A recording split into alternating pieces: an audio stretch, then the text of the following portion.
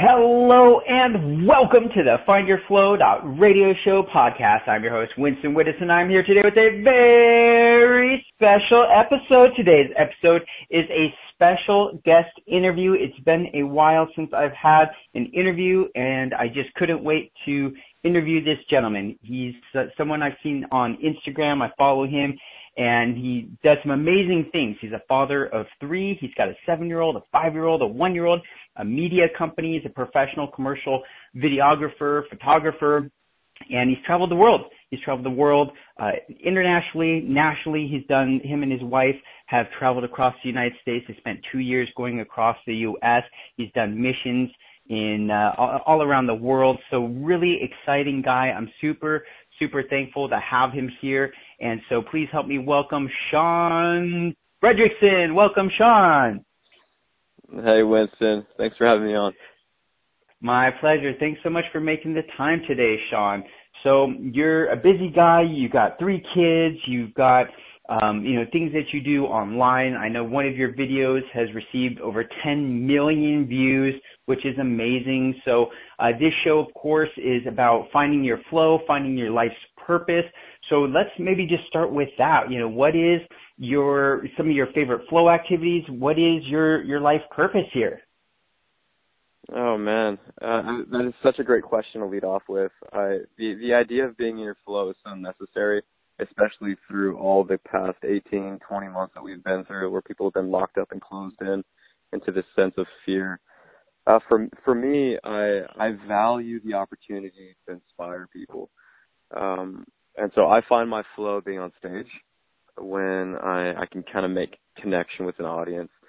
I've recently been doing a lot of these videos where they're like monologues, and I realized I really struggle at monologues. I'm not a fan of just talking to a screen or just talking to an audience. I'd rather engage, where I had an opportunity to speak at a university last week, and I had a full class of students. I think 17, or not 17, but I guess 19 through 21, like a gamut of college students.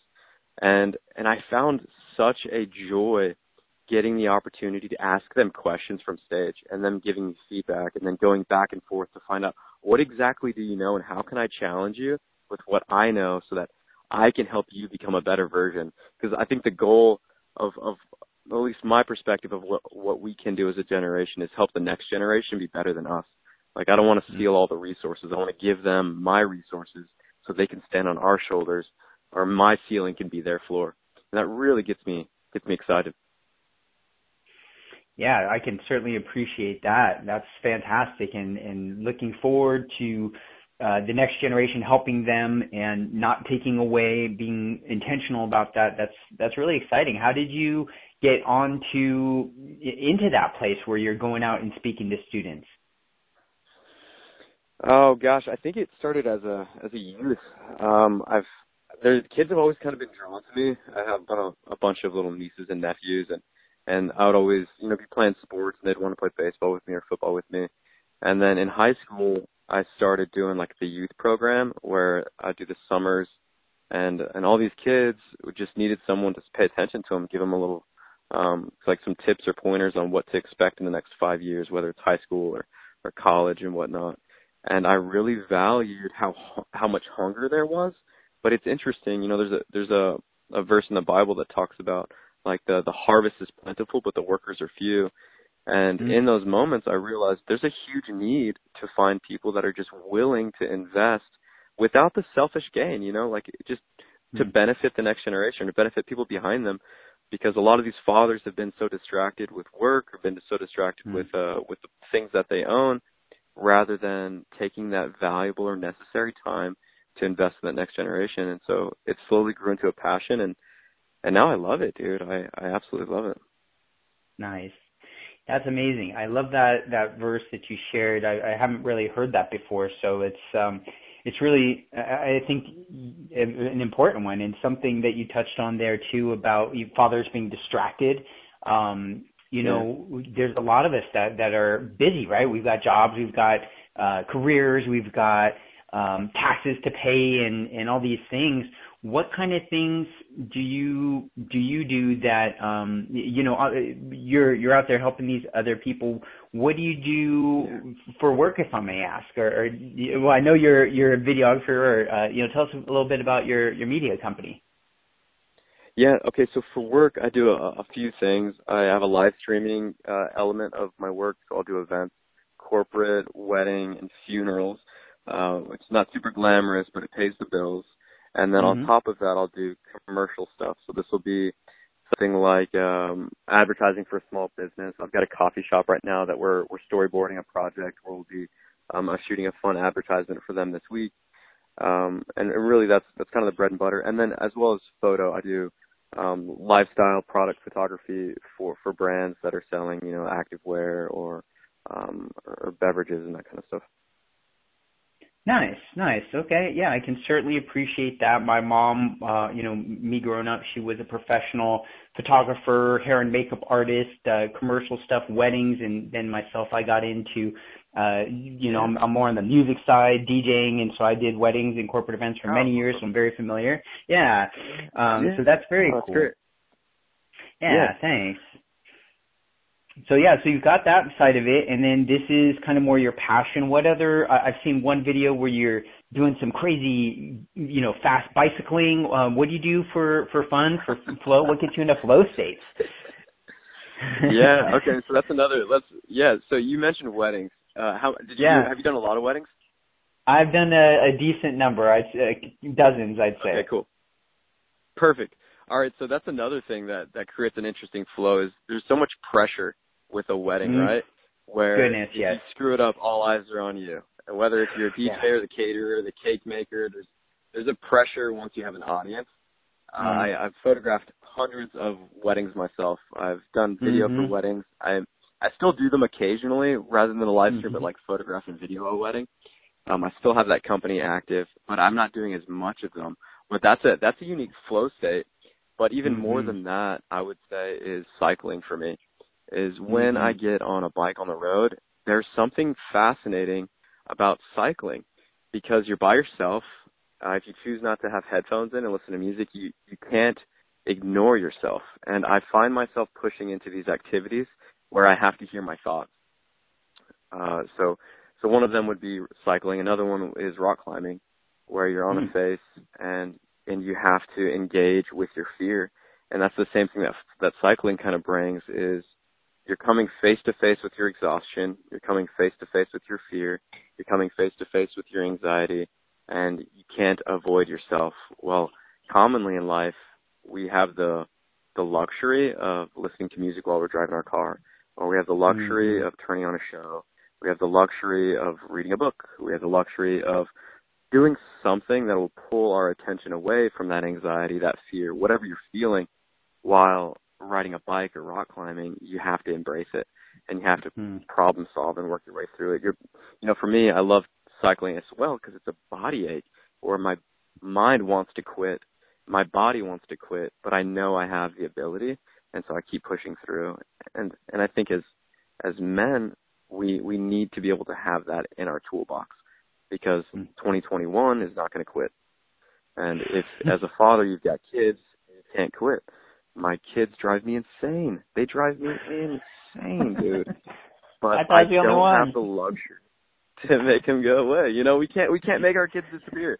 They're going to be there every night. You know? So might as well have a little more self-control. Yeah, certainly. That's awesome.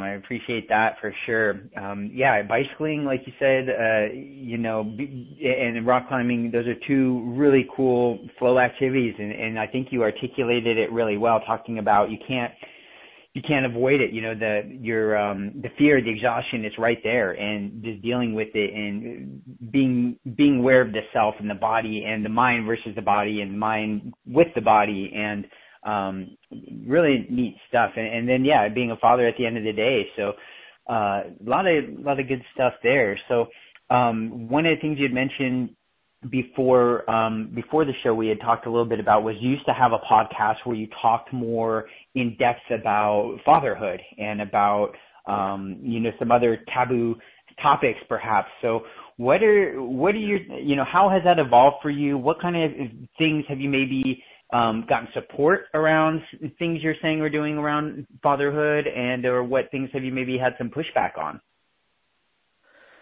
That's a good question. I think the greatest support that I've experienced has been the need for fatherhood. We all recognize it. We all recognize that men need to stand up, but the method to make it happen. I just saw a video where there was a high school in, I want to say it was Louisiana, where they were experiencing. You saw this. It was great. Okay, I was gonna. It's so cool. You mentioned Dad's on duty, right? Oh, that's so fantastic. Yeah, exactly. The dad's on duty, man. How cool is that? Super cool. And what's comedic is you have these psychologists, or you have the counselors on campus, and they're using an academic perspective where they want to take out like their beakers and they want to measure stuff and they want to do some kind of mental prognosis on the boys to see what's wrong with the children. They want to take their temperature, and really all they need is dads. They need dads that are making dad jokes and dads that are calling them out and saying, "My boy, like you're better than that." And it makes me think of how easy it is for a young man to deceive a teacher. For myself, for example, I hated school. So what I would do is I would just underperform, and it got to the point where the teacher thought I was stupid.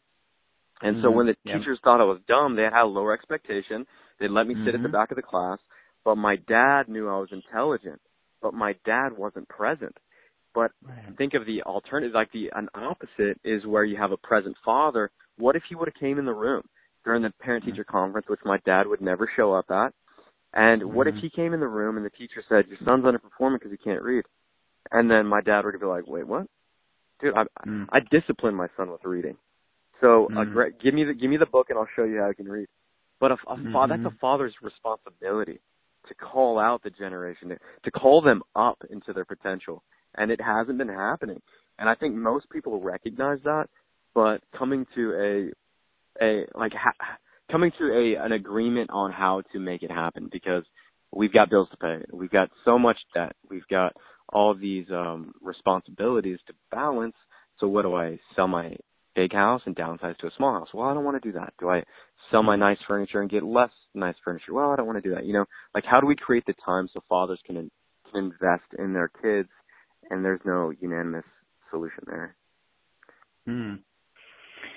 Yeah, I'm really glad you brought that up, and that was something I saw that video too, and I was just like, man, this is it.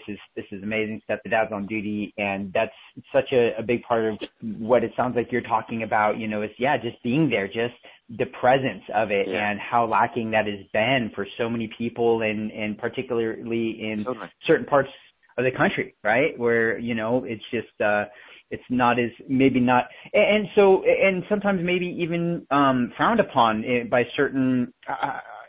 I don't know. Is that a thing where it's like, because it almost sounds like I could almost say like, well, Shaun, that sounds very toxic masculinity of you to what about the moms? The moms are important. Why is it all about the dad?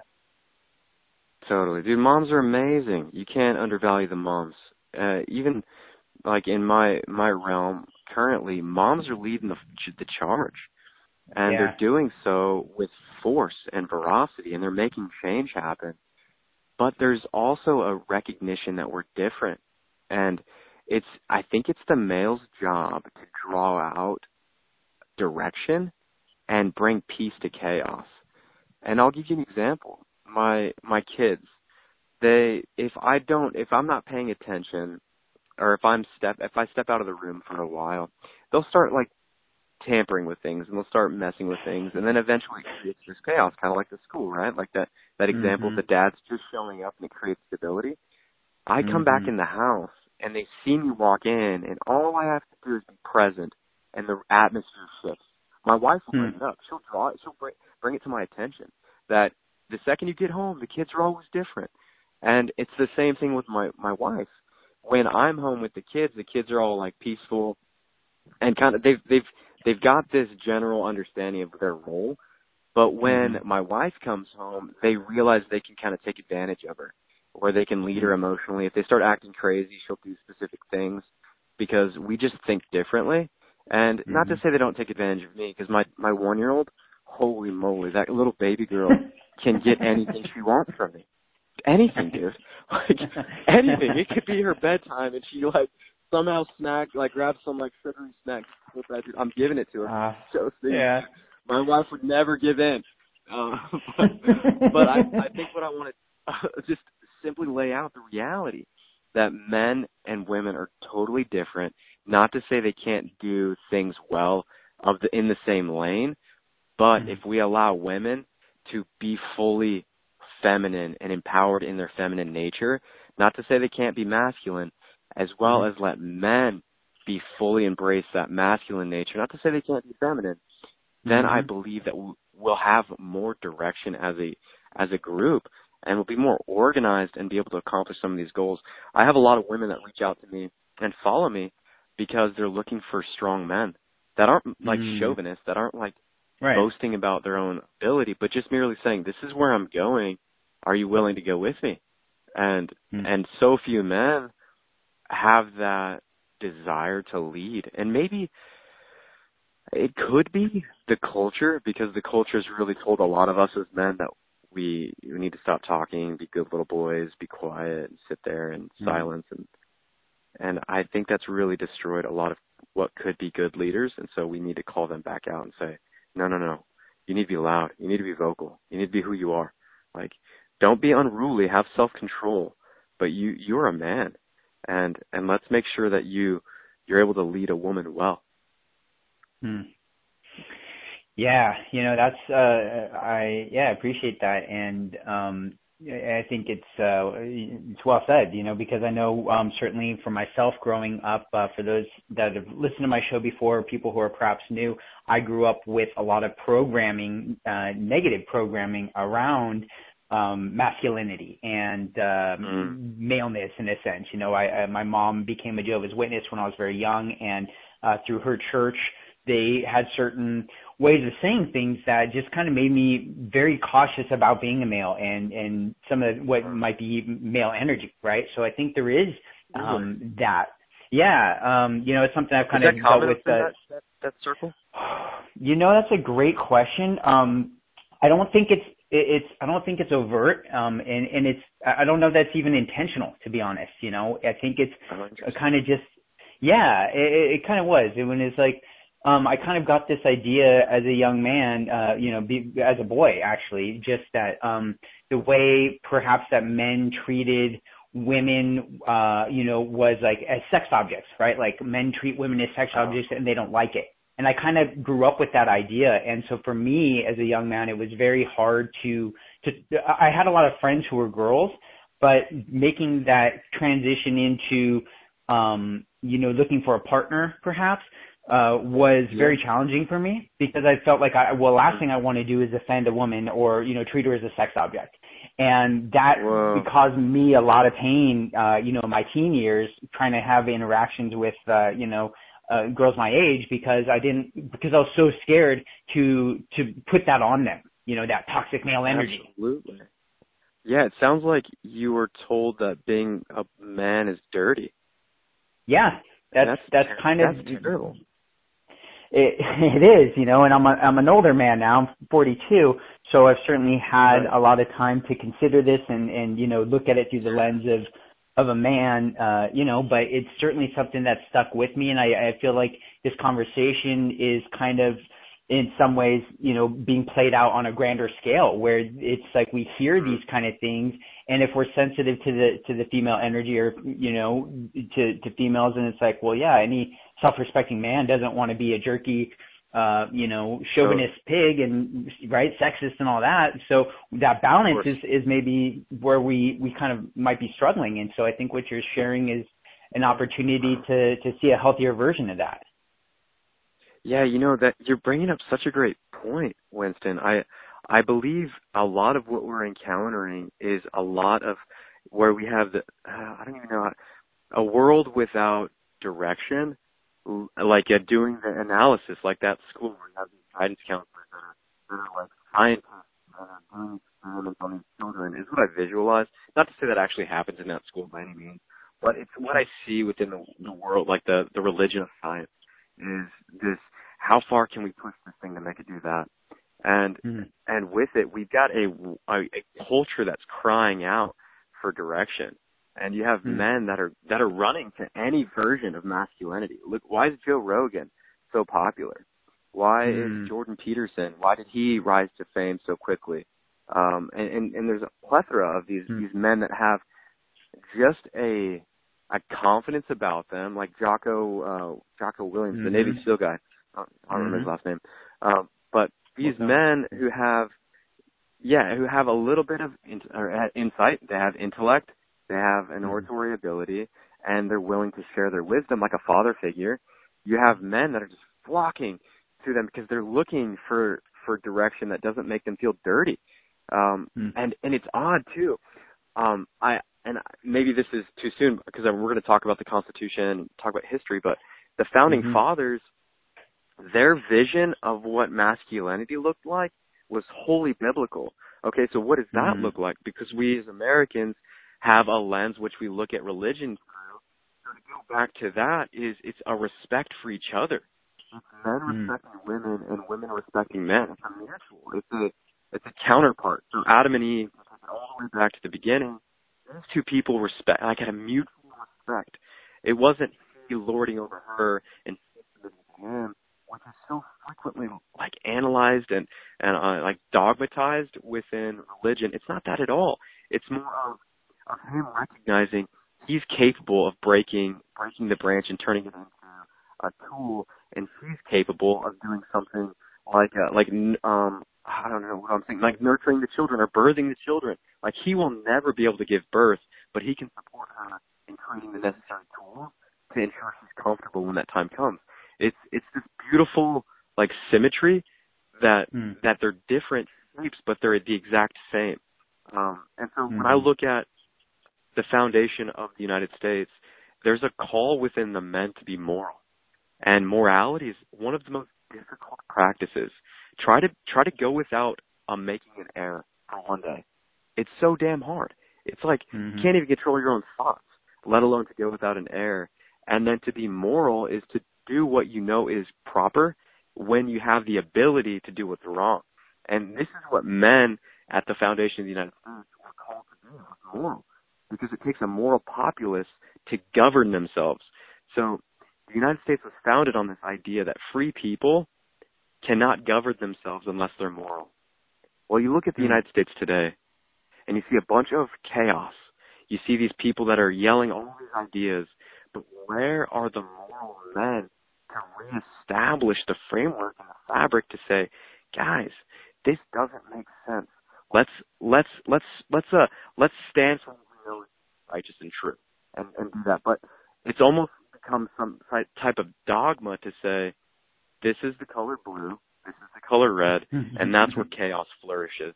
When you have a bunch of leaders in a room and nobody wants to be the one that takes control, there's chaos because they're all yelling, I want to go, let's say they're hungry, it's lunchtime, and they're all yelling about a specific restaurant they want to go to.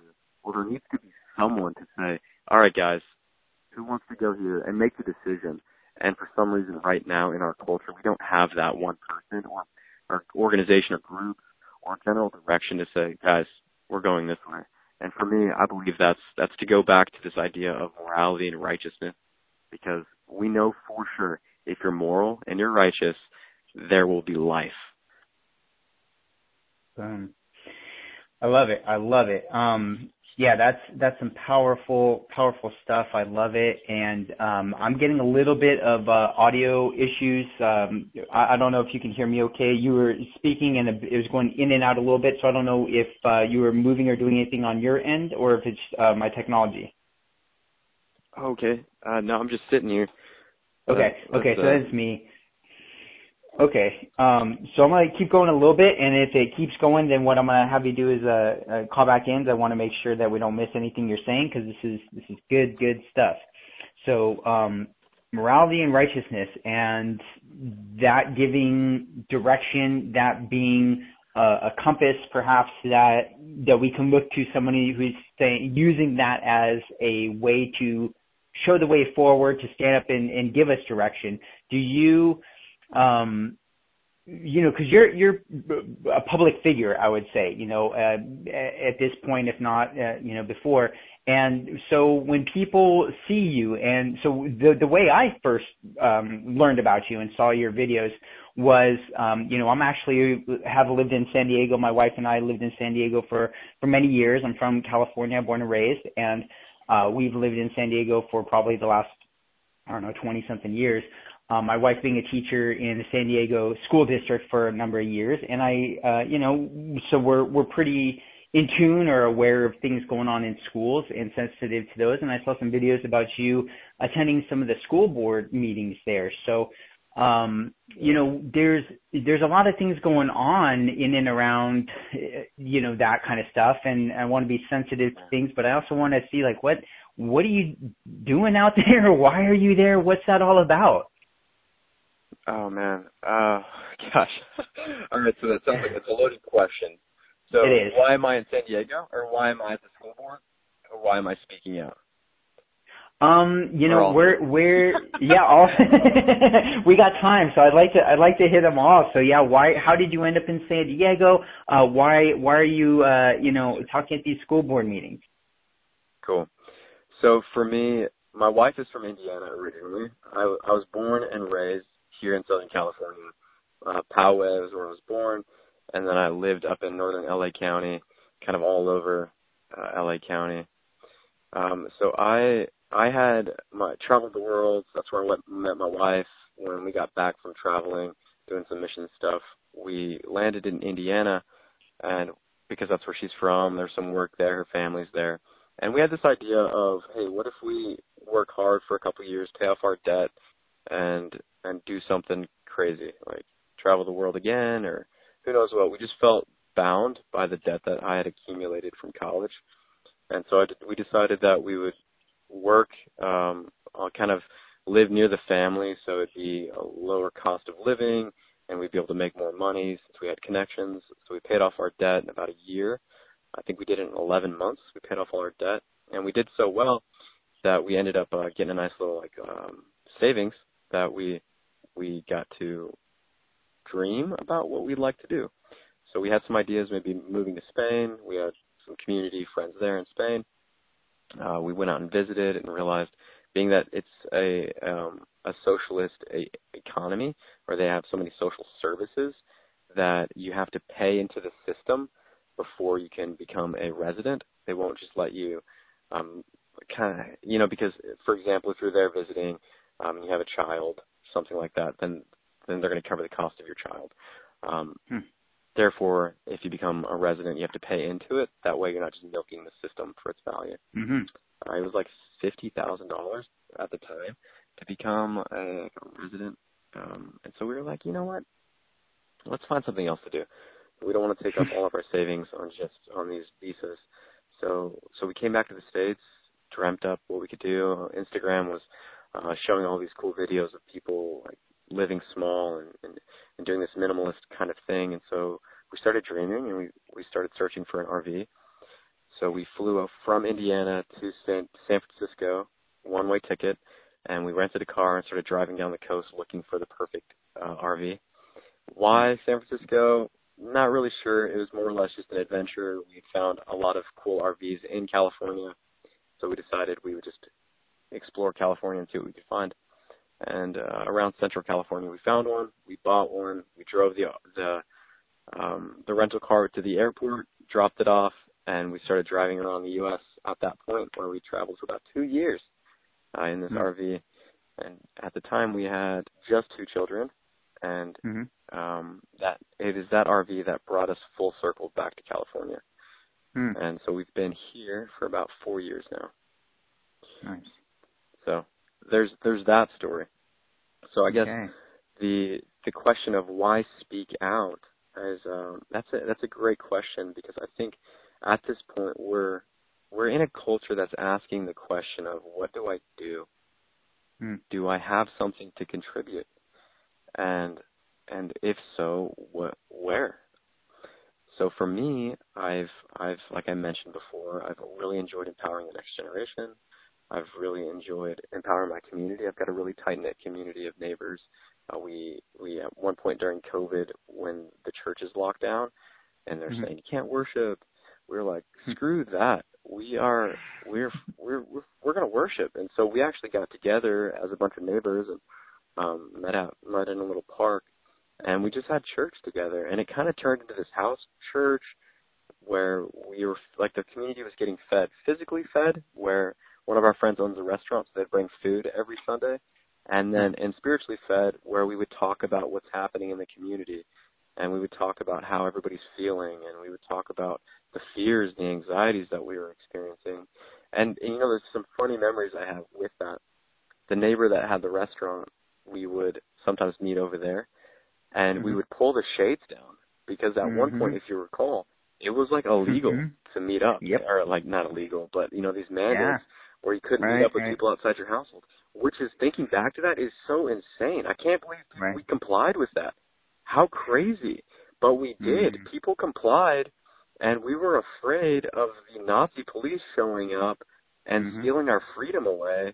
And we would pull the shades down in the restaurant just in case if like a cruiser were to drive by, we wouldn't get reprimanded for having a public gathering of any sort, with our 20 or 30 people that were involved. But that experience actually, I think, is what really leveraged me speaking out, is recognizing the fear of neighbors and friends. So I have friends from my previous church that would show up at our house church, and they would just be weighted down and burdensome, where she actually would, frequently it was the moms would show up, the dads were overwhelmed, and I think most men, when we get overwhelmed, we close off. So we'll go and we'll hide. We'll go off and distract ourselves with television, with sports, with entertainment of any sort, with work. I think work's a great way to hide. And once we're hiding, then we can kind of ignore the problem. So many of these women didn't have that luxury because they have children, and the children, or maybe their jobs, like there's women that show up, they're looking for answers because they've been pondering all these questions of the world, and they don't have a husband that's really present to engage, so they show up and they're like stressed and anxious. The world's going to fall apart. We had one friend, she drove to Oregon like over the weekend because she was so afraid of California becoming Germany.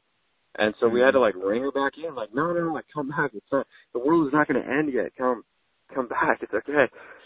Because there have been so many husbands that have been gone. And so our church has been really just trying to kind of like stabilize the community.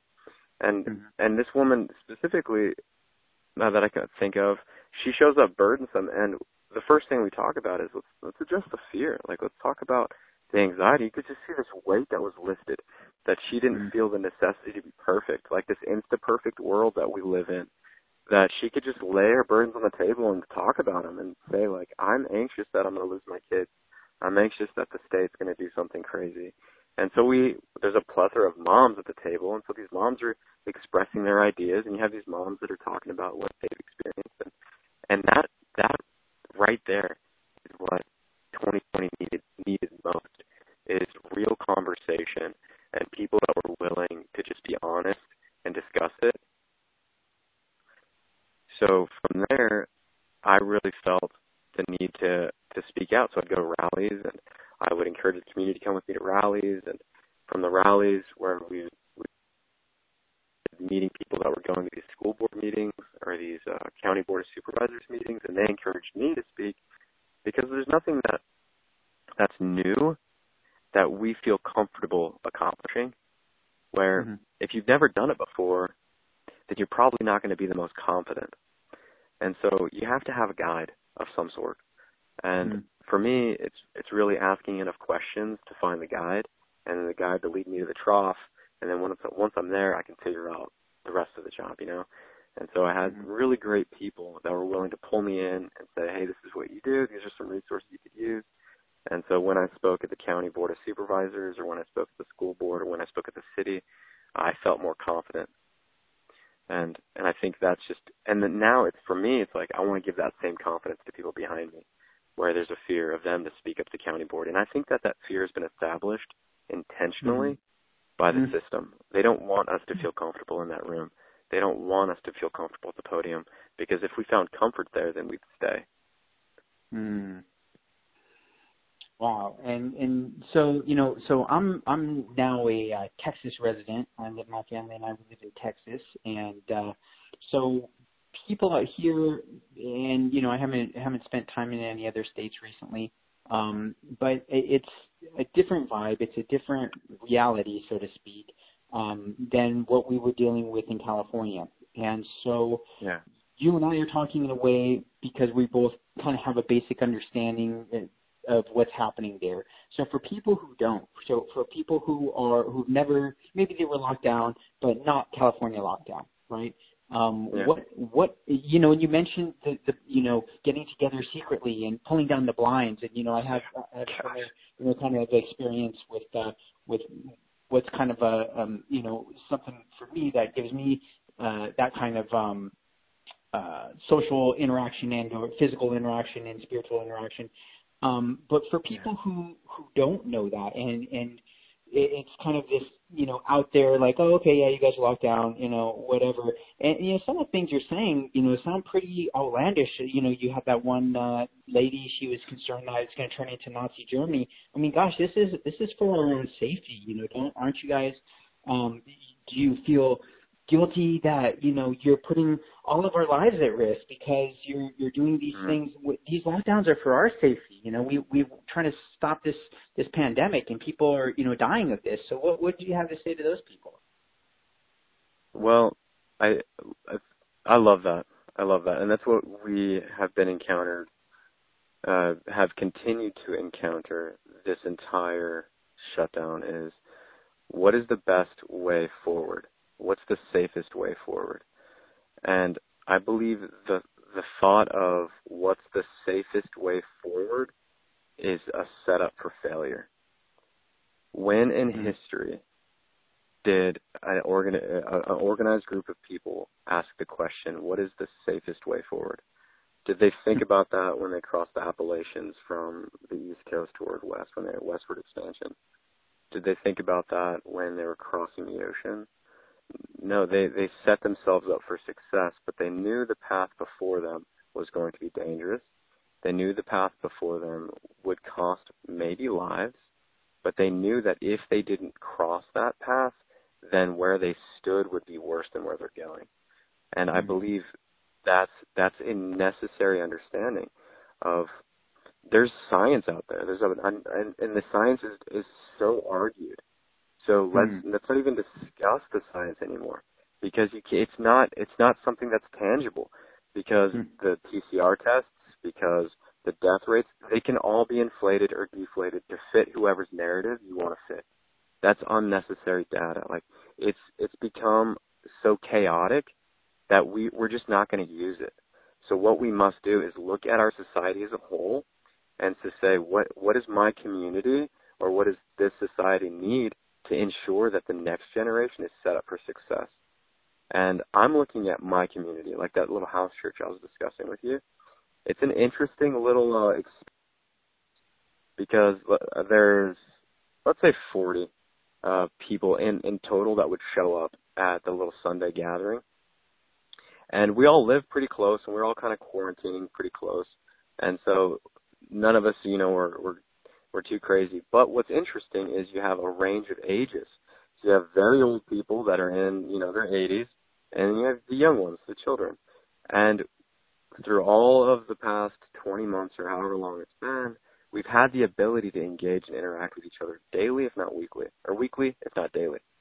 And when someone would get sick, we would all just kind of observe and, like, we'd go give them food. We would still engage with them, give them food and help them. We didn't never do this like, you're sick, you're going to die, hazmat. It was still like, you're sick, we're going to take care of you, because that's what good people do. We take care of good people, or we take care of sick people. And what's interesting about this group is all the fear of if someone gets sick, then everybody's going to die, contagion kind of thought, never happened. To the point where kids got sick, the seasonal thing, got sick, and everybody in the community started getting a runny nose or a fever or whatnot. But nobody died. Nobody got extremely ill. Nobody went to the hospital. Nothing of extreme peril took place. And for us, it was just a way to look at this and then compare ourselves to the mass media saying, don't see old people, while we're sitting next to our friend who's 80 and he's laughing saying, I don't know what they're so afraid about. And so for me, it goes back to this idea of what do you believe and what do you know what is best for the future. And for me, I know liberty is of essential. It's of necessity for my children. If my children don't have liberty, then nothing else matters, because whether they're healthy and safe doesn't matter, because they'll be bound to a system which doesn't give them the freedom to do and be as they please. And so, I try to start there. There's a number of things I disagree with the mainstream media and what they're doing and the science, but I think that it can get really hairy if we go too far in the weeds. But I'm willing to do it if you'd like. No, what you shared there, I really appreciate it, and I think that's a great way to, I guess, kind of maybe even diffuse those topics, because you're right, like you could share your science and I could share my science, and we have two different sciences, and at what point does that just kind of cancel each other out? If we can't agree that anybody's science is legitimate or illegitimate, then where does that leave us?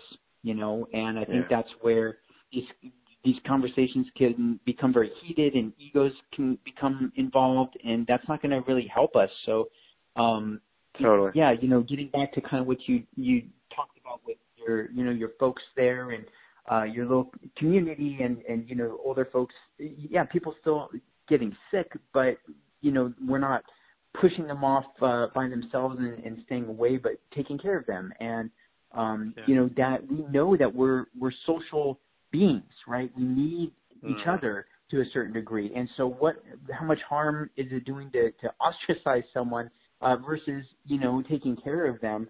And so how much of that do you think is your belief system? You shared that you've done mission work. Is a big part of that your church? Is this a big part of just your personal ethos or both? Where does that come from for you? Man, that's a great question. It's kind of hard to figure that one out, actually, as you're asking. I'm not really sure. As a Christian, a lot of what I do and who I am operates out of that. It's kind of the well which I drink from, and I cook my food from and wash my dishes from. And so that water is touching everything that I engage with. So it must be those fundamentals of Christianity.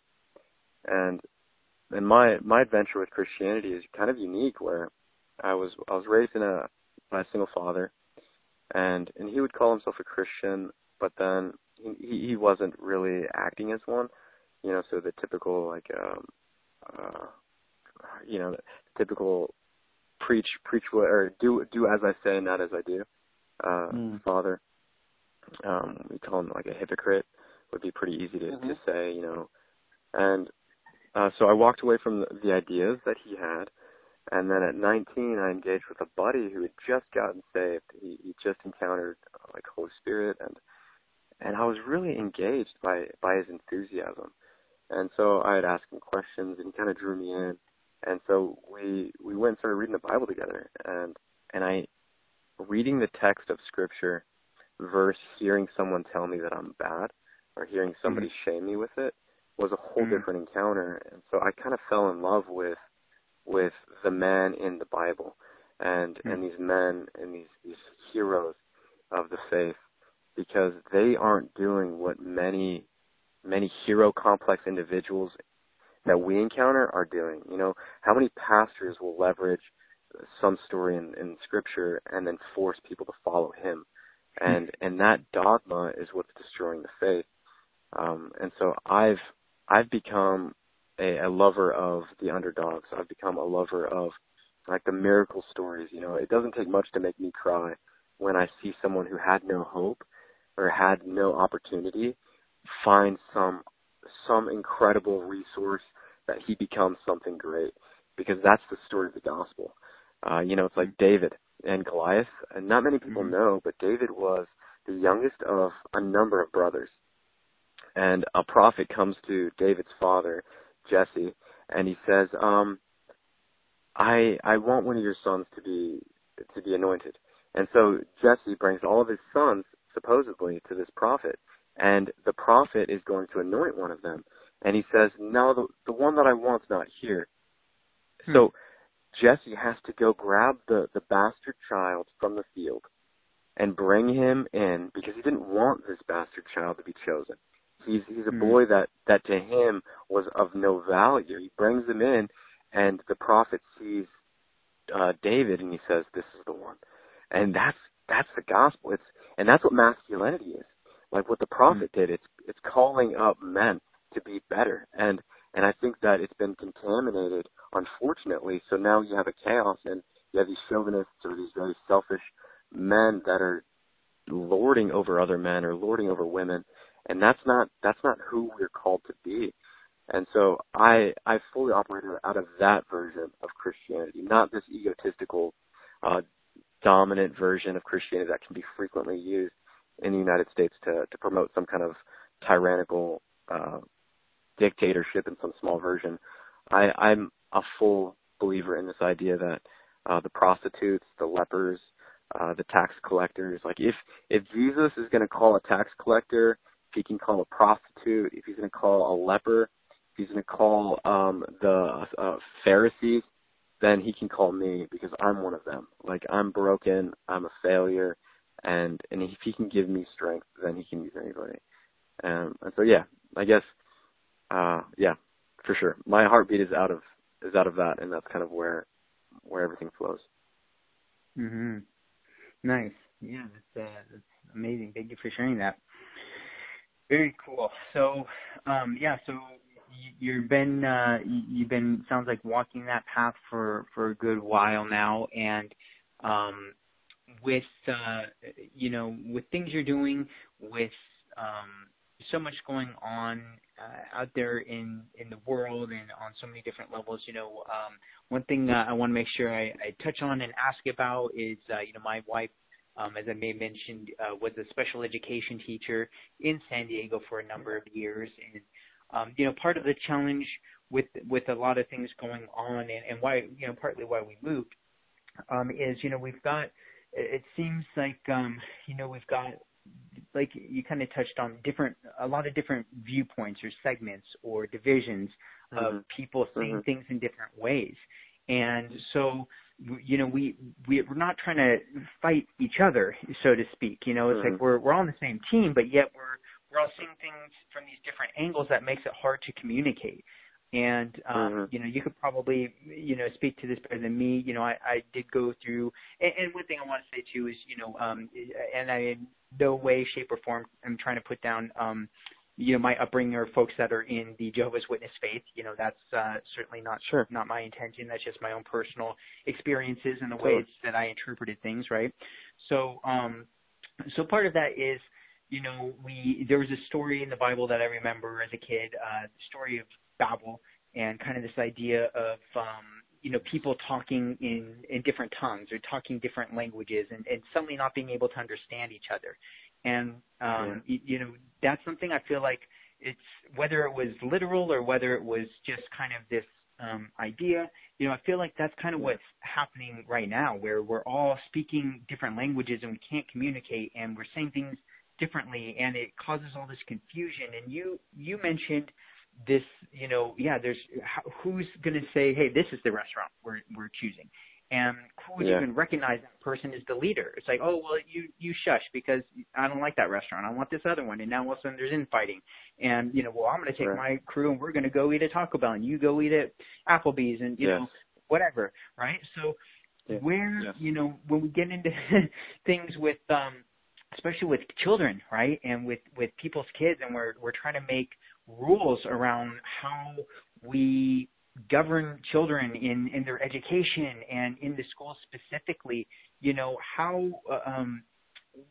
do you hear from parents that are out there in the schools? I mean, this isn't, if I remember, you're not just at one school board, you're talking at multiple, you're addressing parents and these. What kind of things are you experiencing from parents?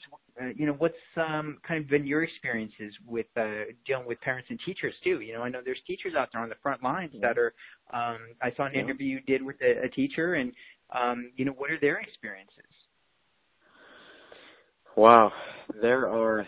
Okay, so we have to start with the number of experiences I have are vast, and the experiences that I have will be probably so vastly different from the number of experiences because there's so many people that are encountering the same issue. I would say within my group, what I see are people saying, I didn't know I had authority to do this, or I didn't know that this was an option. Or, I see that as difficult as 2020 has been, I see that it's really opened the eyes of the average person to what could be a version of liberty. There's a counselor that I'm friends with. She's a student, student counselor at a high school, and she refused to comply with these mandates, and so she decided that she would take a leave of absence, and now she has started her own business where she is counseling high school students. And so these homeschool parents are able to reach out to her, and she'll have a one-on-one with the student, and she'll find out, okay, what do you enjoy? These are resources that I have. These are companies that I've connected with. And she's able to go a one-on-one with a student, and the parent pays her to do it, which is awesome. There's downsides to it. I think the first one people discuss is the insurance. People in the United States are very focused on ensuring that worst-case scenario, is it going to be insured? Those are things you've got to figure out, but there's also new doors that are opening for that too, is there are insurance companies that are responding. Just like with censorship online, for the longest time people would say, well, if you don't like Facebook, then get off of it. Or if you don't like Facebook, then start your own platform. Well, really, who has the resources to compete or to create anything like Facebook?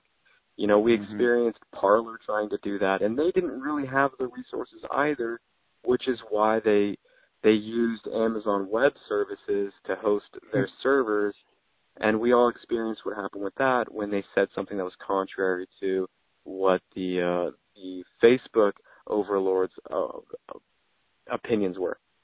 So to go back to schools, is we have a lot of parents, or we have even students that are being able to express their opinions as to what they do or don't want to do. And I'm impressed by the parents that are saying, you know what, let's get together and do a micro school. Let's take one of these teachers that has these ideas about liberty, or has these ideas about maybe they're for inoculation in general, but they don't like the way that this is being forced upon people. So just for the morals alone or the standard alone, they're choosing to walk away. Let's get that teacher, see if we can interview her and see what she knows about. She's a fourth grade teacher, let's say. Let's see if she wants to maybe we can gather 10 of our neighborhood kids, and she could be their teacher. And that to me is powerful. As well as, I got a buddy, he was a fireman, and he decided that he was going to get involved in this movement. So now he's created an adventure sports camp where he takes the kids surfing in the morning, skating in the afternoon, and wakeboarding in the evening. Because he knows that there are parents that want their kids to have these skills. So you have parents that are dropping the kids off all day, Monday, Wednesday, Friday, all day with him. He does these adventure sports, and then Tuesdays and Thursdays they're doing like the bookwork stuff. And I'm elated for the hardship that we've encountered, because these opportunities wouldn't exist had COVID not happened. And I'm an optimist. I feel like that's what Christianity has kind of birthed out of me is the underdog has to be optimistic.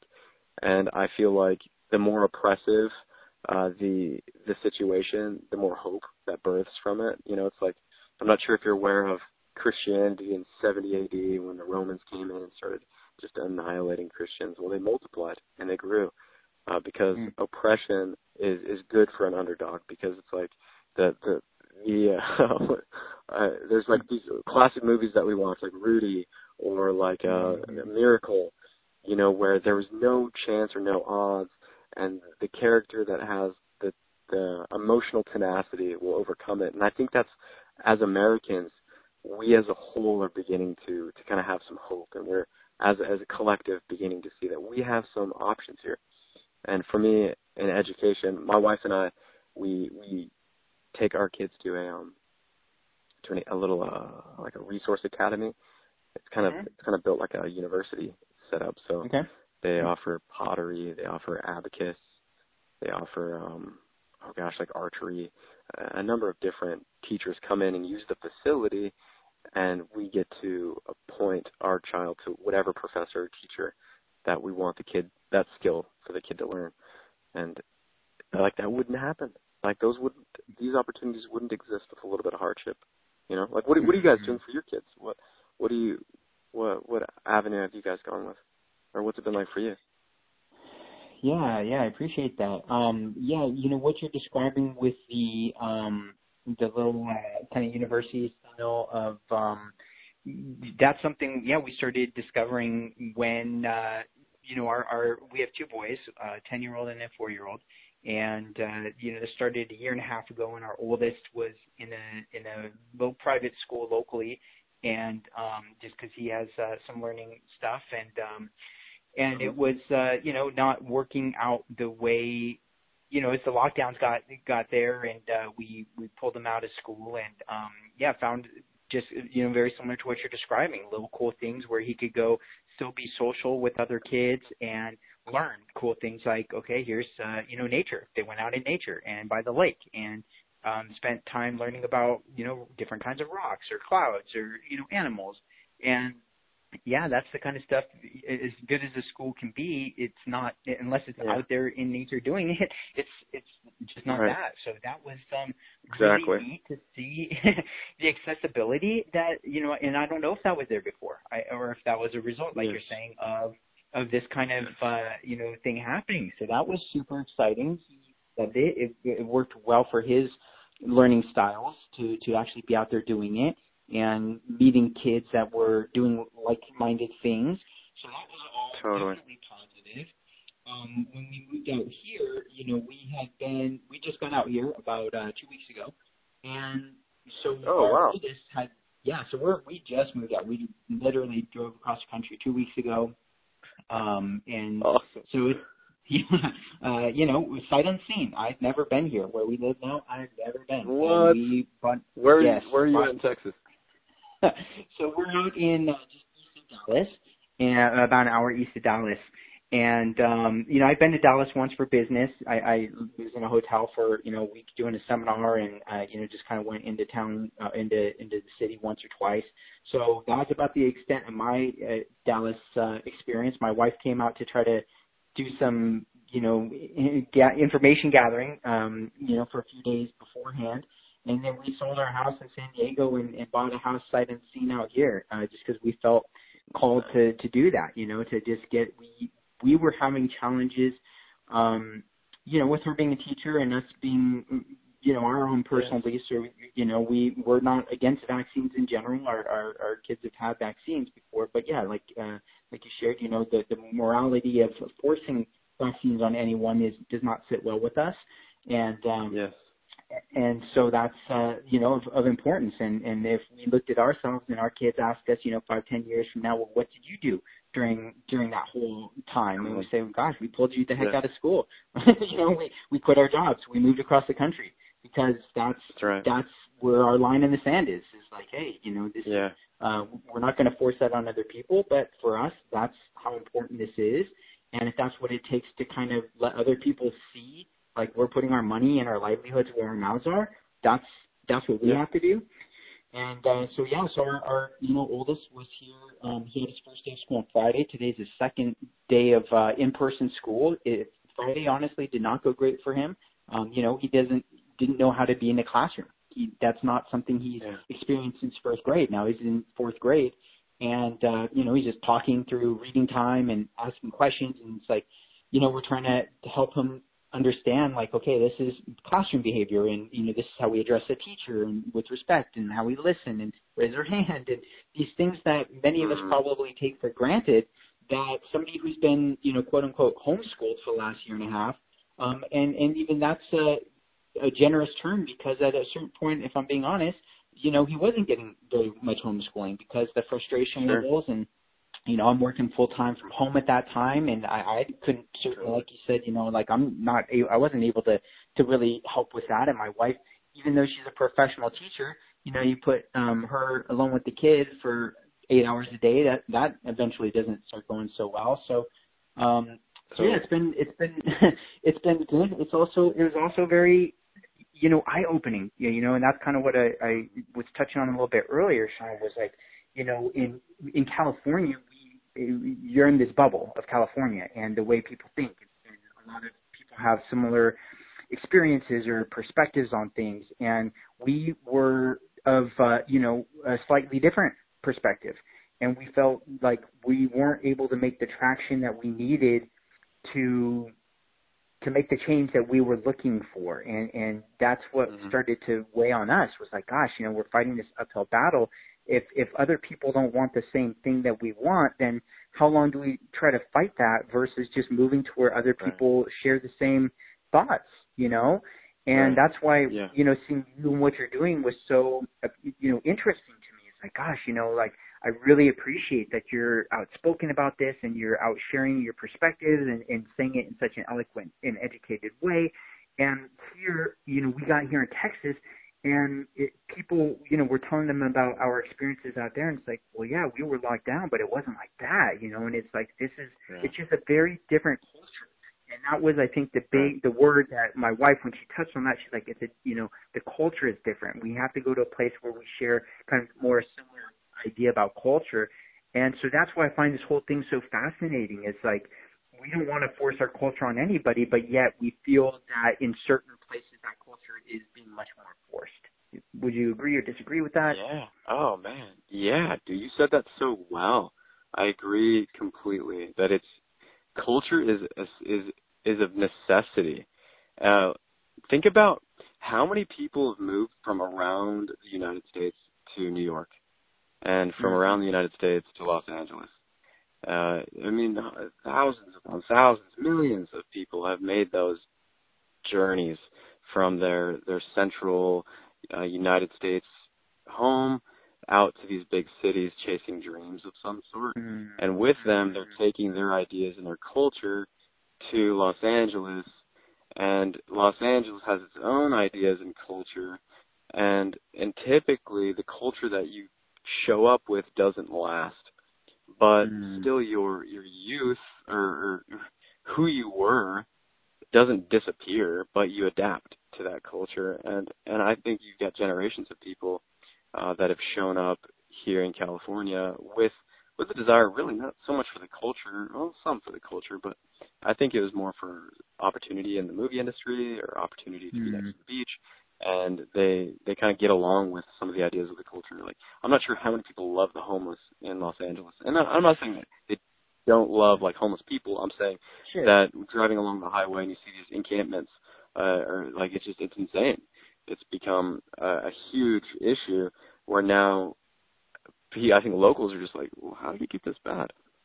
And what I'm bringing that up because I think that you will sacrifice a little bit of comfort for something that produces stability, or maybe a lot more comfort. Like, you'll sacrifice some of your comfort to gain more comfort. And I believe that many of us have sacrificed our cultural comfort for, like, central United States style comfort of knowing that you're not going to be mocked if you say, like, the traditional family nucleus is a good idea. To have a mother and a father in a home is a good idea. You won't get mocked for that idea in Nebraska or Indiana. And maybe in Indianapolis. Indianapolis within Indiana is very progressive, where you would probably get mocked if you said that, because they want to be Los Angeles. And this is a whole other rabbit trail, but from my travels, I've learned that many of these major cities in these conservative states, like Indiana or Boise, or Indianapolis or Boise, or Kalispell, Montana, they're very progressive, because what they see is they're fighting against these big bad Christians or these big bad conservatives or these big bad Republicans. They create this straw man out of people who have different ideas, and they create this division. Therefore, it makes the movement stronger because they can create this big bad thing. And so these cities, you know, Houston, Austin, Dallas in Texas are very similar to this, where you'll have a very progressive base because they see Texas as a whole as the enemy. And Los Angeles, they don't have that real freedom to do that because California is so progressive. So the conservatives here in California are more or less the minority. We're more or less like the David and the Goliath story. And so for us, I think we can be more vocal because we can just point to our local leaders and be like, look at what he's saying. He's crazy. And it's the truth. And people from any gamut of political spectrum can see the truth and recognize the truth as long as they're willing to see it. Not to say everybody has ears to hear and eyes to see, but those who are curious and willing to see will see the truth. So, what was the question you asked? I don't know if I had a question, to be honest, but you hit it. You hit it right on the head. So, yeah, that's great. Yeah, I mean that's it. You know, you've traveled a lot more than myself, so that's I think a really neat perspective. Is and yeah, the you know, again, I was born and raised in Los Angeles. I lived there for about 13 years. My family and things.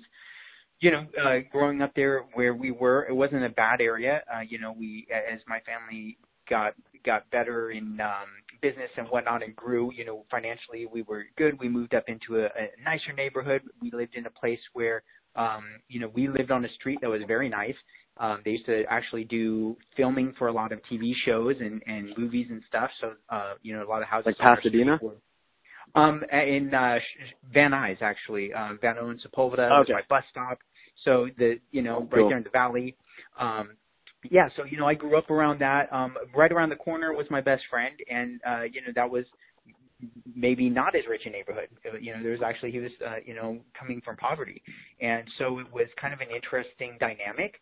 And then, you know, eventually there was violence at our school. You know, I went to a good school, but there was violence and drive-by shooting and then another. And things got to a point where my parents and then that was, you know, the L.A. riots. You know, I was there during the L.A. riots. And, my grandfather was a builder, and, you know, his building got hit with a Molotov cocktail and during the riots. And so it was very real for us, you know, that whole thing. And growing up in that environment, my parents got to a point where it's like, you know what, we got to get the heck out of here. This place is just becoming too crazy and too violent. And so we moved to San Diego and, you know, had been there pretty much ever since until I went away to college. But my whole life and my whole outlook, and so I lived in Northern California. I lived in the Bay Area in Oakland and then Berkeley for a year each.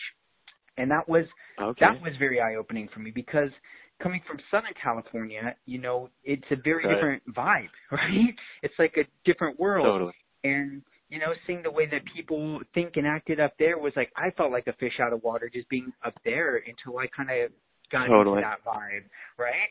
And now, you know, then like moving out to Texas is like, whoa, this is different. So, you know, you've been in other states, you've seen, you know, these other cities and all this, and I think that's so cool. And so, you know, as far as like the way forward, as far as like, you know, getting people on the same page, if there is the same page, and if not, like, where do you see this whole thing? Like, I guess maybe a question would be like, is there, so one thing I guess people have said to me that's kind of an interesting thing is like, is there any, you know, I don't want to sound like a conspiracy theorist or anything like that, you know, but like, is there some kind of conspiracy going on in terms of like socialization or moving toward a more socialistic kind of policy overall? And if so, is that a bad thing? Oh, man. Well, what's the easiest way to control people? Fear, I guess. Yeah, fear for sure. As well as if you're able to like your kids, for example. You said 10 and 4, right? So with your kids, how much freedom do you want to give them when you've got stuff to do? You've got an objective. Let's say you've got a project that you're trying to work on that day, and your kids have ideas and they want to do something, but really for you, you've got a project around the house that you have to get done. you're going to put them in a position where they won't hinder your ability to accomplish that goal. Or better yet, you're going to put them in a position that's going to benefit your goal. And I see there are these systems in place where these massive corporations that are making a massive amount of money, and they know how to leverage people to become a valuable cog in the wheel. And I think oh gosh, let's look at Amazon or Walmart. Okay. And these corporations have been able to expand to the point where Amazon is no longer using FedEx. They've created their own shipping company. Wow. Or look at Apple. Like Apple has they're manufacturing their own computers. They're manufacturing now they have a media company. They're doing licensing and distribution for music. Like that's a computer company. You know, a computer company has jumped into the entertainment spectrum. And look at Disney. Like Disney is a cartoon company or a cartoon creator that is. I think what we're getting to the point is these individuals have so much money and resources that they're able to expand their growth, kind of like I don't want to say a virus, but I feel like that's what I have in my head, where naturally they're just going to continue to accumulate and accumulate and accumulate because that's what big businesses do. And these big businesses, they have a stranglehold on politicians, man. So I don't know how complex we want to get, but your question about do we have to worry about socialism? I think socialism is the easiest way to control people. Where if people are free, then you can't control them very easily because they're going to have small businesses. They're unpredictable. They've got random ideas that you may or may not agree with.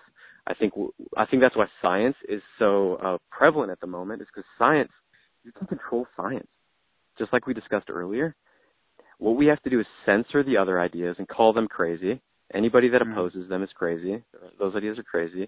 So you can, and then, and highly promote your ideas and validate your scientists and say, this scientist is the leader of all scientists because he's the smartest and most brilliant. He went to this university and we all praise him.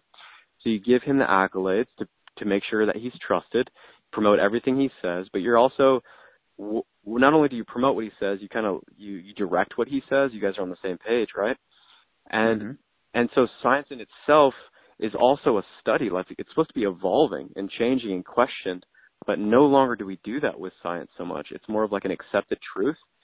And I think that's why science has been accepted by the same people that are pushing a lot of these socialist ideas, because religion is something that is less, it's not as easy to control in the United States because freedom of religion, where the United States is the birthplace of hundreds of religions, hundreds, thousands maybe of religions came out of the United States because there's the freedom to practice what you want. So if you have a religion where you worship goats and you feel like you're going to one day be a goat with your little goat family in some fairyland, like you can believe that in the United States and create doctrinal books and buy land and practice your little goat fairy tale land ideas with full uncertainty, go for it. As much as you want to do that, go for it. As long as you're not hurting other people in the means. But that's unpredictable. So these corporations don't like those unpredictable things taking place, and so they can remove them. Like you remove the unpredictable. Like you step in any business meeting, what they're looking for is something that's measurable, and if you can measure it, then you can apply it, right? And I see that the United States is the same exact direction. Is what we have corporations that are running the entity of America, and that is very dangerous. Which is why we see the destruction of the small businesses, because those are unpredictable. We have no idea what these small businesses are doing.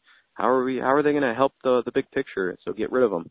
Get rid of religion, the idea of God, and the idea of any other these religions. Get rid of them. They're unpredictable. We can't control them because they have the freedom to believe whatever they want. No, we want them to believe science, because science, if they can fear and if they can worship what we worship, we can control that. It's like England. They had the Church of England. They controlled the Church of England. There wasn't a freedom of religion in England. And so all they had to do was control the church that they all had a belief to, And if you control the guy that tells them what to believe, then you control the people. It's why the United States was so adamant to have the freedom of religion, because you have a freedom to think. It's what you believe. It's what you understand. And the founders were so adamant to ensure that the Church of England would never happen.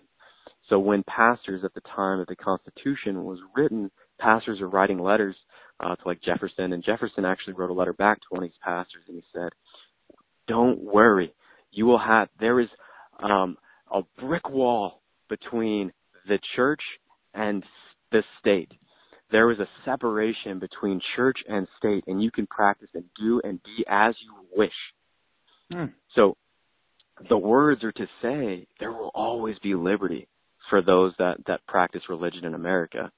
Unfortunately, bureaucrats and these corporations are able to twist the words of these men who have the idea of what freedom looks like to say that you have to remove religion from the state, which is not at all what was intended. For example, at the Continental Congress, when they were creating the U.S. Constitution, they prayed for 3 hours, dude. Before they even started, they were in prayer for 3 hours because they knew the weight of what they were doing and treason and all that stuff in the American Revolution. So religion was a primary in the creation of the United States of America. But the problem is, for us to say the word religion, there's so much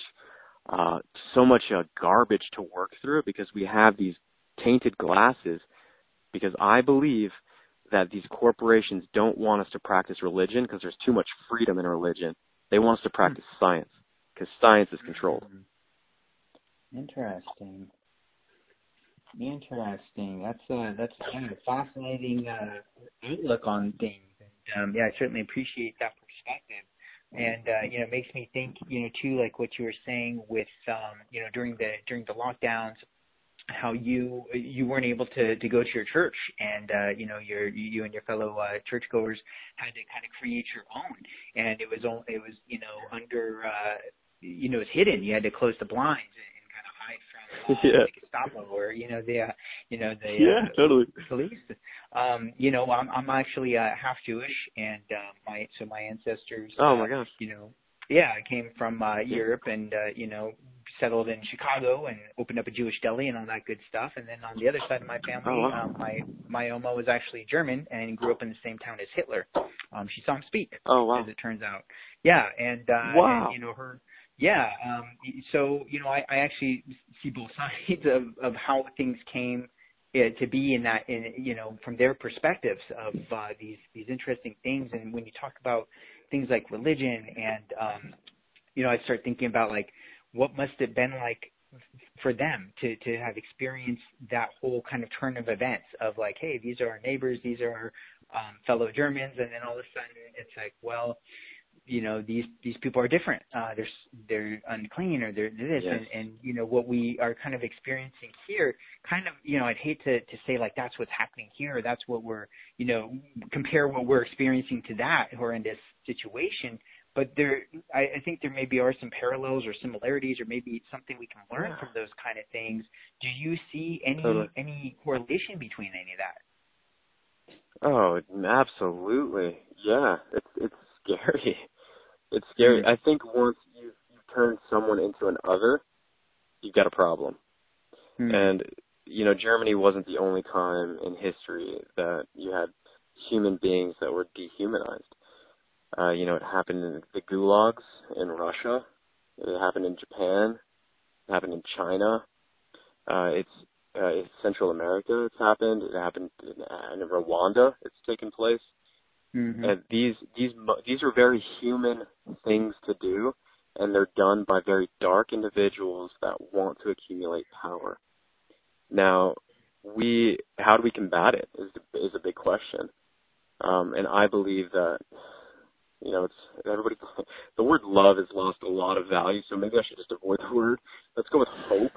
You have to provide hope. You have to give courage. You have to be willing to stand for truth. And I'm going to bring up morality and righteousness again, because you're going to have these very strong leaders that use fear, paranoia, isolation. So the antithesis of hope, the antithesis of joy, they're going to use the opposite of emotions to control people. And if you can whip them into a frenzy, then you're capable of providing the solution. So if you have an individual like that's really narcissistic or selfish or greedy, they can create chaos and then be the answer to the chaos, and everybody will think that they solved the problem. And I see a lot of that happening here in America. Is there's a chaos created because chaos is a great opportunity to make money. You know, there's no greater money made than going to war with those contractors. You have government, you know what I'm saying, with like manufacturing tanks and manufacturing ammunition, manufacturing guns. Those are all private companies that manufacture those things. The government writes these checks to these private entities that are making tanks and making guns and making ammunition and making airplanes and all that stuff. Those private entities are making a killing when we go to war. Well, it's just like right now, they're making a killing in pharmaceuticals in the medical industry. These hospitals are getting paid more money while they're empty than they did while they're at capacity. So why would they want to go back to capacity? You know, and then they get to cut nurses. So why go back to a regular system when the system that's currently operating is more profitable? And what I'm looking at are a bunch of people that don't value humanity as being humans, nor do they value dogs, or nor do they value really any species beneath us. They value money, and they're willing to do whatever it takes to make more of it. Therefore, are they willing to cause grandma and her husband that have been married for 65 years to die separately in a nursing home? They don't care. They don't care about your grandma. They don't care about how long they've been married. They don't care about their love. What they care about is making money off of them. And that's how the dehumanization works, is if you can just create enough fear, if you can create enough paranoia and isolation, then the chaotic few will do whatever is necessary to get through it. And I believe that's what they've done. And by they, I mean, we have, who are they? They would be pharma. I think they would be, a lot of people would be like, it's a conspiracy to say that there's people at the top pulling the strings. And I'm going to say that I don't think that there's any one person that is pulling all the strings, or a handful of people. I believe there's a lot of greedy people that are saying, well, that makes sense, looking at the science that's been skewed in their favor to make more money, and they're going to say, well, that makes sense, and they're going to apply it. Not to say that they've got a moral obligation to choose what's best for anybody. I don't think that matters to them. I believe that you have, like, hospital directors. I know of one. He runs a local hospital here in San Diego, and he was against mandating anything on his employees. And then once the science got to him, he changed his opinion, and then he's been very draconian toward all of his employees. I think that it's a gradual thing. So that guy has authority over everyone in his hospital, and he's mandating this stuff. And he's also operating out of fear. Like, if somebody were to get sick because of COVID, then he's going to be responsible for that. And he goes down this fear of, like, oh, I'll get sued.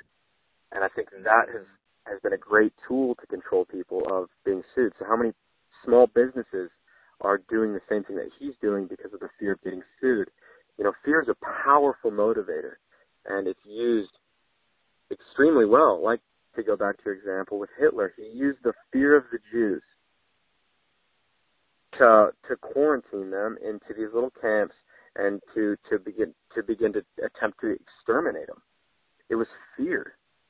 No different than today. Fear is being used, like, as a drug to control the masses. Like, if you want to control a bunch of cattle that are out in the field, that are all like spontaneously walking around doing whatever they want, if you can scare them into a frenzy, they'll all run together, and then you scare them one direction. You can force them to go one direction. All of them. They will all come together, and they will follow each other down the path if you can scare them into it. And it's exactly what's happening, because you're not thinking consciously when you're afraid.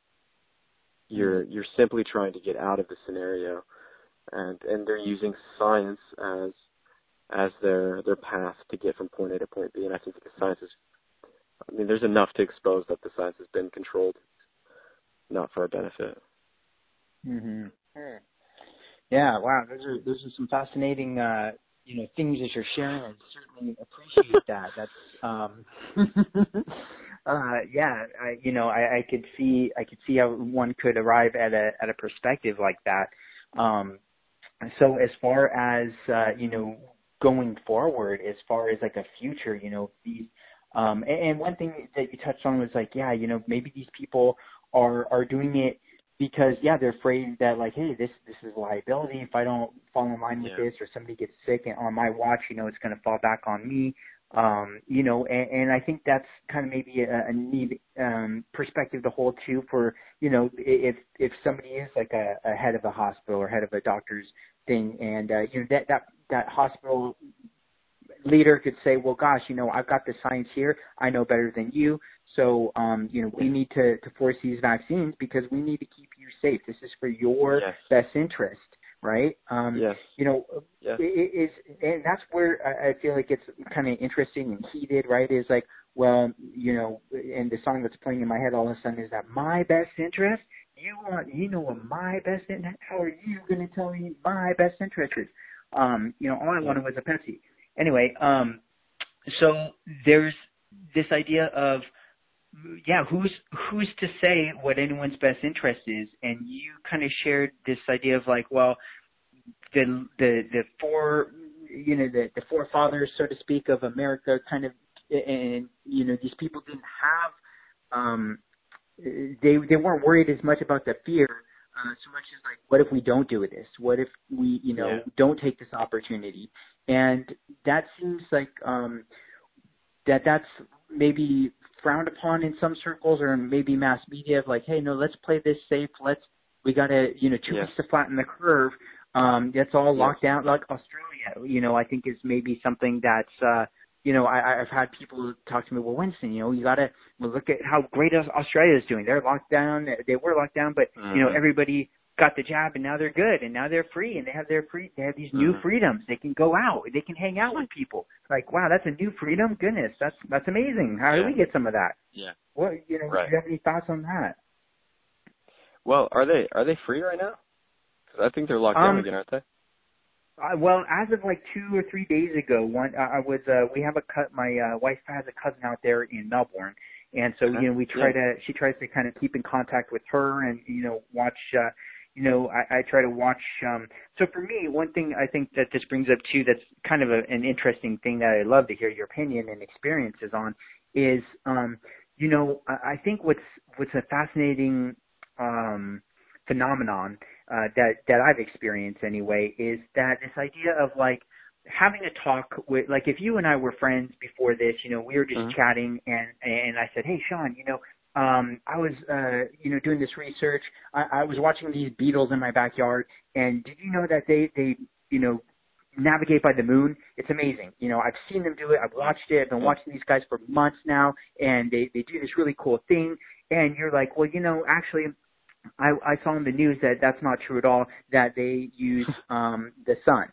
And I'd be like, no, I know that's what they said, but actually I've been watching them, Shaun, and you've known me for years, and here's what I've been doing, and here's my personal experiences, and you would maybe quote the news again.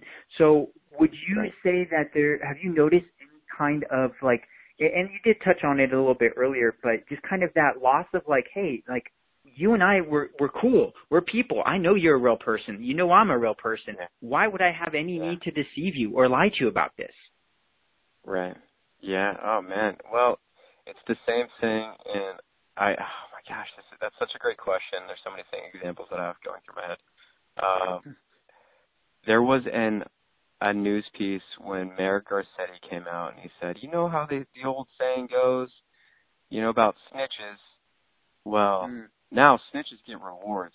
You get reward if you call on your neighbor who's breaking quarantine rules. So it's the same thing that happened in Soviet Russia.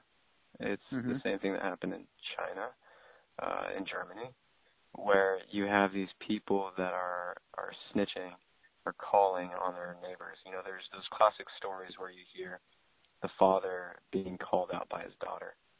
Because the father was doing something that the state didn't agree with, and what they're able to do is plant that seed of fear in our youth, And the youth don't have the experience, they don't have the understanding of history to comprehend where exactly the ship's going. And so they're willing to follow through and do what they want because they're looking for affirmation. The youth always want affirmation. And so they will execute as desired, whether it's maybe the youth is, maybe they're not getting affirmation from their parents.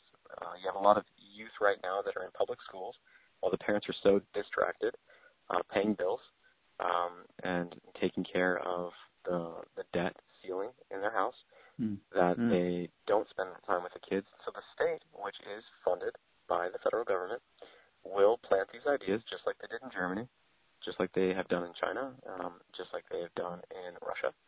And these ideas are slow. It's a 100-year plan. And they eventually, just like the leader of Germany, Hitler, said, I may not get this next generation, but I'll get the next one. It's scary that how patient they are. And by they, I mean the opposition, and by they, I mean these people that are attempting to remove the liberties in America. You mentioned that Australia is free again. Like your friend said, look, they all just shut down, they closed down, and now they're free. Well, is a lion that's in the zoo free? He's breathing. Yeah. He's eating. He gets to sleep when he wants. He gets to walk around where he wants in that little exhibit. So is he free? In my opinion, I would say he's alive, but he's not free. If he was free, he'd be able to leave when he wanted. And I see that the United States of America gave us as Americans the option, the ability to be free. And unfortunately, over the course of time, we're choosing bondage over freedom because we get a free meal. The lion gets a free meal every day. He gets a slab of steak and it's safe.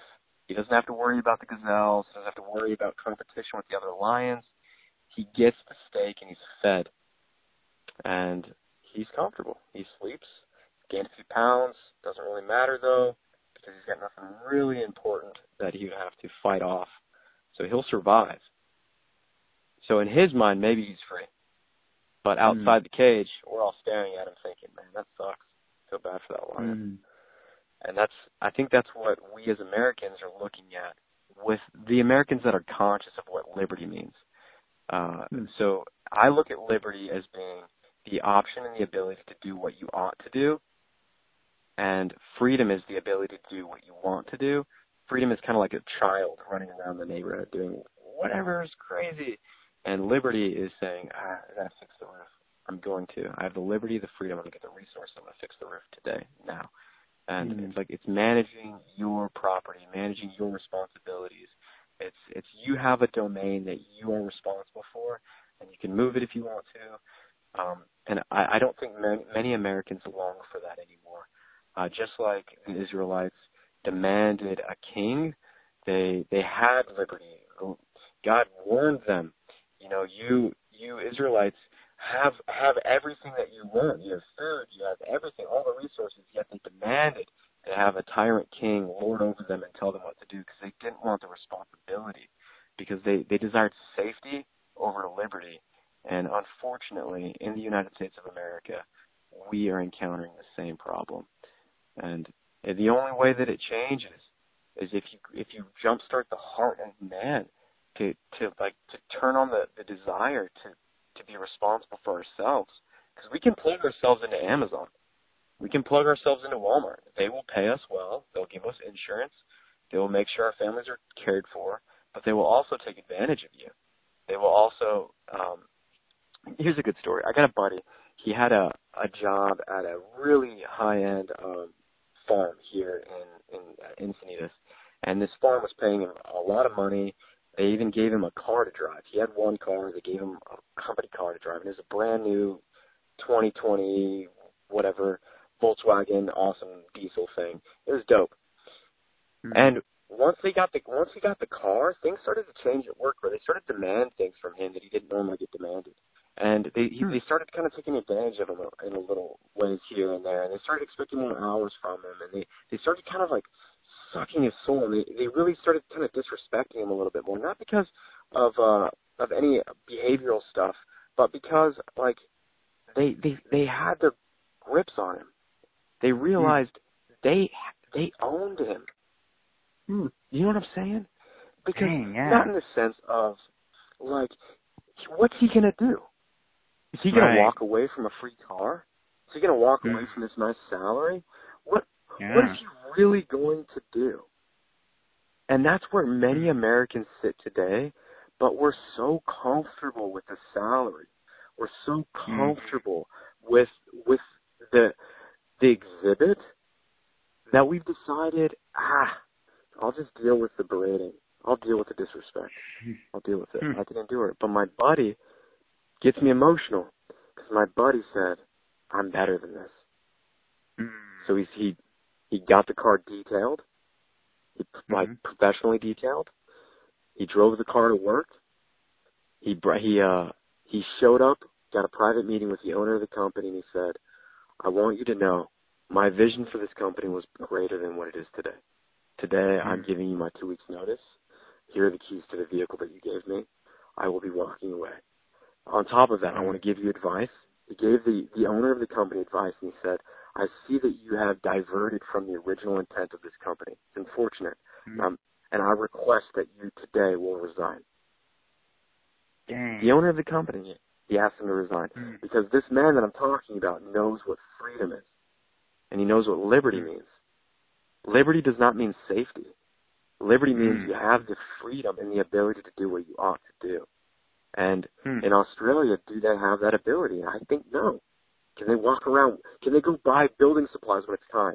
No. They have to get a permit. They have to get permission. That's not liberty. That's not freedom. They're in an exhibit, and they're being told that this is what freedom looks like. And that's not what I visualize for America. Wow. Yeah, man, that's a fantastic story. You know, I think there's probably a lot of people who could relate to that experience. And you know, when you're sharing some of the like kind of the slow, you know, these plans, perhaps of you know, patient plans. You know, I'm reminded of that story that most of us have probably heard about. Putting frogs in a pot of boiling water, you just drop them into the boiling, you know, they jump right back out. But if you do it slowly, they don't recognize what's going on. And you know, it's like, what would that experience be like for us humans? You know, how might something like that feel and look if we were to look around? How could we tell if we were in that situation? And it almost kind of sounds like you're saying maybe that's what's possibly happening at some places or across the country. Absolutely. Yes, absolutely. Where, you know, I've got to get going here pretty soon, but sure. Think about this. When the foundation of this nation was established, it was by the people for the people. There was no social systems. You know, there was, not to say that social systems didn't exist, because they did at the time. There was welfare, you know, systems in place. You know, these people were very intellectual. They read an exorbitant amount of information when they came to the table to figure out what to do. And they came to the conclusion that ensuring that the people, the United States of America, the people would have the authority. Therefore, the people would be engaged in politics. The people would be responsible for running their cities and their towns, their cities, their counties, and their states. The people would be doing that. But you look at America today, and what do we have? Politicians doing it. We have the average person will say, dude, I don't want to be in politics. Politics are dirty and dark. Yet they complain about the system. Think about it. Interesting. This nation was established for you and I to ensure morality and righteousness for the next generation would be passed down from one generation to the next. But that it's been such a slow boil that now when we think about the way that things are supposed to be done in our city, our town, our city, or our county, we look at somebody else. We'll hire somebody else to go out and speak for us rather than doing it ourselves. So we're delegating an authority over the top of us. We're putting someone above us to lord over us. And then when they do it improperly, we don't reprimand them. We simply kind of get angry, we'll gripe, and we'll vote somebody else in next time. rather than taking that responsibility ourselves. And I think, and as well as this within politics, is in almost every avenue of life. Like, think entertainment. We used to learn music ourselves. We used to play music in our homes and entertain ourselves, right? We would play games with our kids. We would kind of cultivate this an entertainment at home. Now that's been outsourced to the television, or it's been outsourced to pro sports games, or it's been outsourced to other things, right? Food, same kind of thing. Like, food has been outsourced, obviously. I don't have to go down that rabbit hole. You know, it's hard for me to find any avenue we could pick, and there has been some kind of delegation of some authority over the top of you. And I believe that that's another example of the slow boil, because liberty is when you have authority over something, but dependence is when somebody has authority over you, and you're dependent on those resources. Like the supply chain. Why is everybody freaking out with the supply chain thing? Like, realistically, what's the big deal? Well, food. Because we are all so dependent on the supply chain for food. If the supply chain gets cut off and our food for some reason doesn't make it from one place to the next place, or the truckers aren't shipping our food from one place to the next place, and I got to go 2 weeks without food, am I going to survive? You know? It's not many people have gardens anymore. Not people are self-sufficient anymore. And this is where we need to go. We need to focus on having strong families and being able to be self-sufficient, because that's where liberty comes from. That lion doesn't have the ability in the exhibit to go get food. If his trainer or if his lord decides, you know, we got a steak shortage, so you're going to get a steak one every 2 days. So the lion still has the beautiful exhibit. So is he still free? No, man, that's not freedom. You know, he's duty bound to do whatever is necessary. The trainer were to come in and say, okay, now you've got to jump through this little flaming hoop to get your steak. The lion's going to do it because he's hungry. And he's led by his carnal desires. It's the same thing as us, dude. We're in the same kind of scenario where the government has slowly boiled this up to an extent where we're paying all these taxes, we're paying these social services.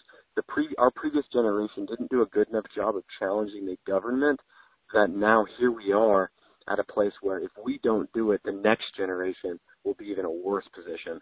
So it's really come to a head for us to take that responsibility back, start assessing all the damage, and realize, damn, this roof is jacked up. We're going to have to be up here a long time, but if we get enough hands, maybe we can take care of it. Yeah, wow, that's fascinating. You know, it reminds me of the Victory Gardens, you know, back in World War I and II, where, you know, people were growing vegetables and fruits and stuff in their own yards to kind of help with that war effort and you know, the shortages perhaps, and food will win the war, as they said. So yeah, that's a fascinating take on that. So I really appreciate you sharing that. Well, I know you're a busy guy. Yeah, and you know, you have things to do. You know, one thing that before we start to wrap up, you know, I know that you've been sharing, you know, holding kind of online courses or kind of sharing things about, so people can kind of become more familiar with what are their rights, what are their liberties, what responsibilities do we as Americans have, and what is the Constitution? What does it mean? Would you share a little bit just about, you know, what you've done with that, what you're doing, maybe some resources that people who are interested to learn more about? Yeah, absolutely. So what I'm trying to do is take someone who doesn't know anything about the U.S. Constitution and state constitutions or their rights and get them to a place where they can assert them. So I was at this place over a year ago, I guess 2 years now ago, where I picked up the book Common Sense, written by Thomas Paine. And that book shed so much light on what America was intended to be that I started asking, like, wait a second, if that's what America is, what am I living in? And it took down this rabbit hole to study the U.S. Constitution, to study the Federalist Papers, and to go through and like some of the founding fathers and read their books and hear their ideas. Because I was under the belief that none of them were Christians. I was under the belief that they were all just these atheist, nihilistic, slaveholders. And come to find out, a lot of these ideas that I had were just propaganda. And once I came to that conclusion, I realized, man, more people need to know this stuff. And I'm going out, I'll do classes, like in-person classes. I'm about to do some cool stuff with, I won't address it just because it hasn't been booked yet, but there's a great movie that's out. It's called Non-Compliance. Chris Ann Hall is the maker of that. I highly recommend it. It's really digestible. Check that out. You can check out my Instagram too. I'm constantly trying to encourage people to take chance, to overcome fear, to be more moral, more righteous, and really get involved. You don't have to know anything to get involved in politics, as long as you know what's right and wrong. And if you can stand up for what's right and wrong, you can have a conversation with the politician, because many of these politicians don't know what's right and wrong. They just do what they're told to do because they're getting paid by their donors to do it. These unions, these corporations own these politicians. It's unfortunate. So I'm trying to just expose that and really encourage people, hey, man, it's a lot of fun. Let's do this together. Boom. I love it. And, you said it. I wanted to just kind of reiterate. One of the movies you shared was Non-Compliant by Chris Ann Hall. And then you said you're also on Instagram, so people can find you, Shaun Frederickson, on Instagram. And the books you mentioned, Common Sense by Thomas Paine and the Federalist Papers. So all great things worth checking out for sure. I really appreciate you sharing and, making the time today. Is there anything else, that maybe I didn't touch on or that you'd want to, share before we start to wrap up the call today, Shaun? Man, Winston, this was so much fun. I think we covered so much ground, and I think we could go another hour or two. We might have to do this again because this has been so much fun. Yes. I'm really grateful for the time that you've made for me, and I hope that your audience gets something from it. Yeah, absolutely. I really appreciate that. And, again, appreciate you making the time. And I'd love to have you back on the show. I think it's super exciting to, talk about these kind of things. And you've obviously, have a lot of experience. And you've been doing this and following your passion and your calling and sharing your wisdom and your knowledge and passion with so many people. So I wanted to recognize you for that. And just thank you. I thank you for what you're doing. Dude, absolutely, man. Thank you for what you're doing. Appreciate you. Yeah, likewise. My pleasure. So thank you, Shaun. Thank you to you, our listeners, friends. I really appreciate you guys. This is where it comes together, right? Like, I think it's easy to sometimes get in this mindset of like, oh, I'm all alone. And, nobody else thinks like me and nobody else is seeing what I'm seeing. And I just want to let you know that's not the case. There are people who, we're all together in this and we're all moving forward. So I appreciate you sharing this with anyone you think can appreciate it, and that's the Find Your Flow podcast. And again, thank you to our guest, Shaun. And until next time, my friends, be flowing.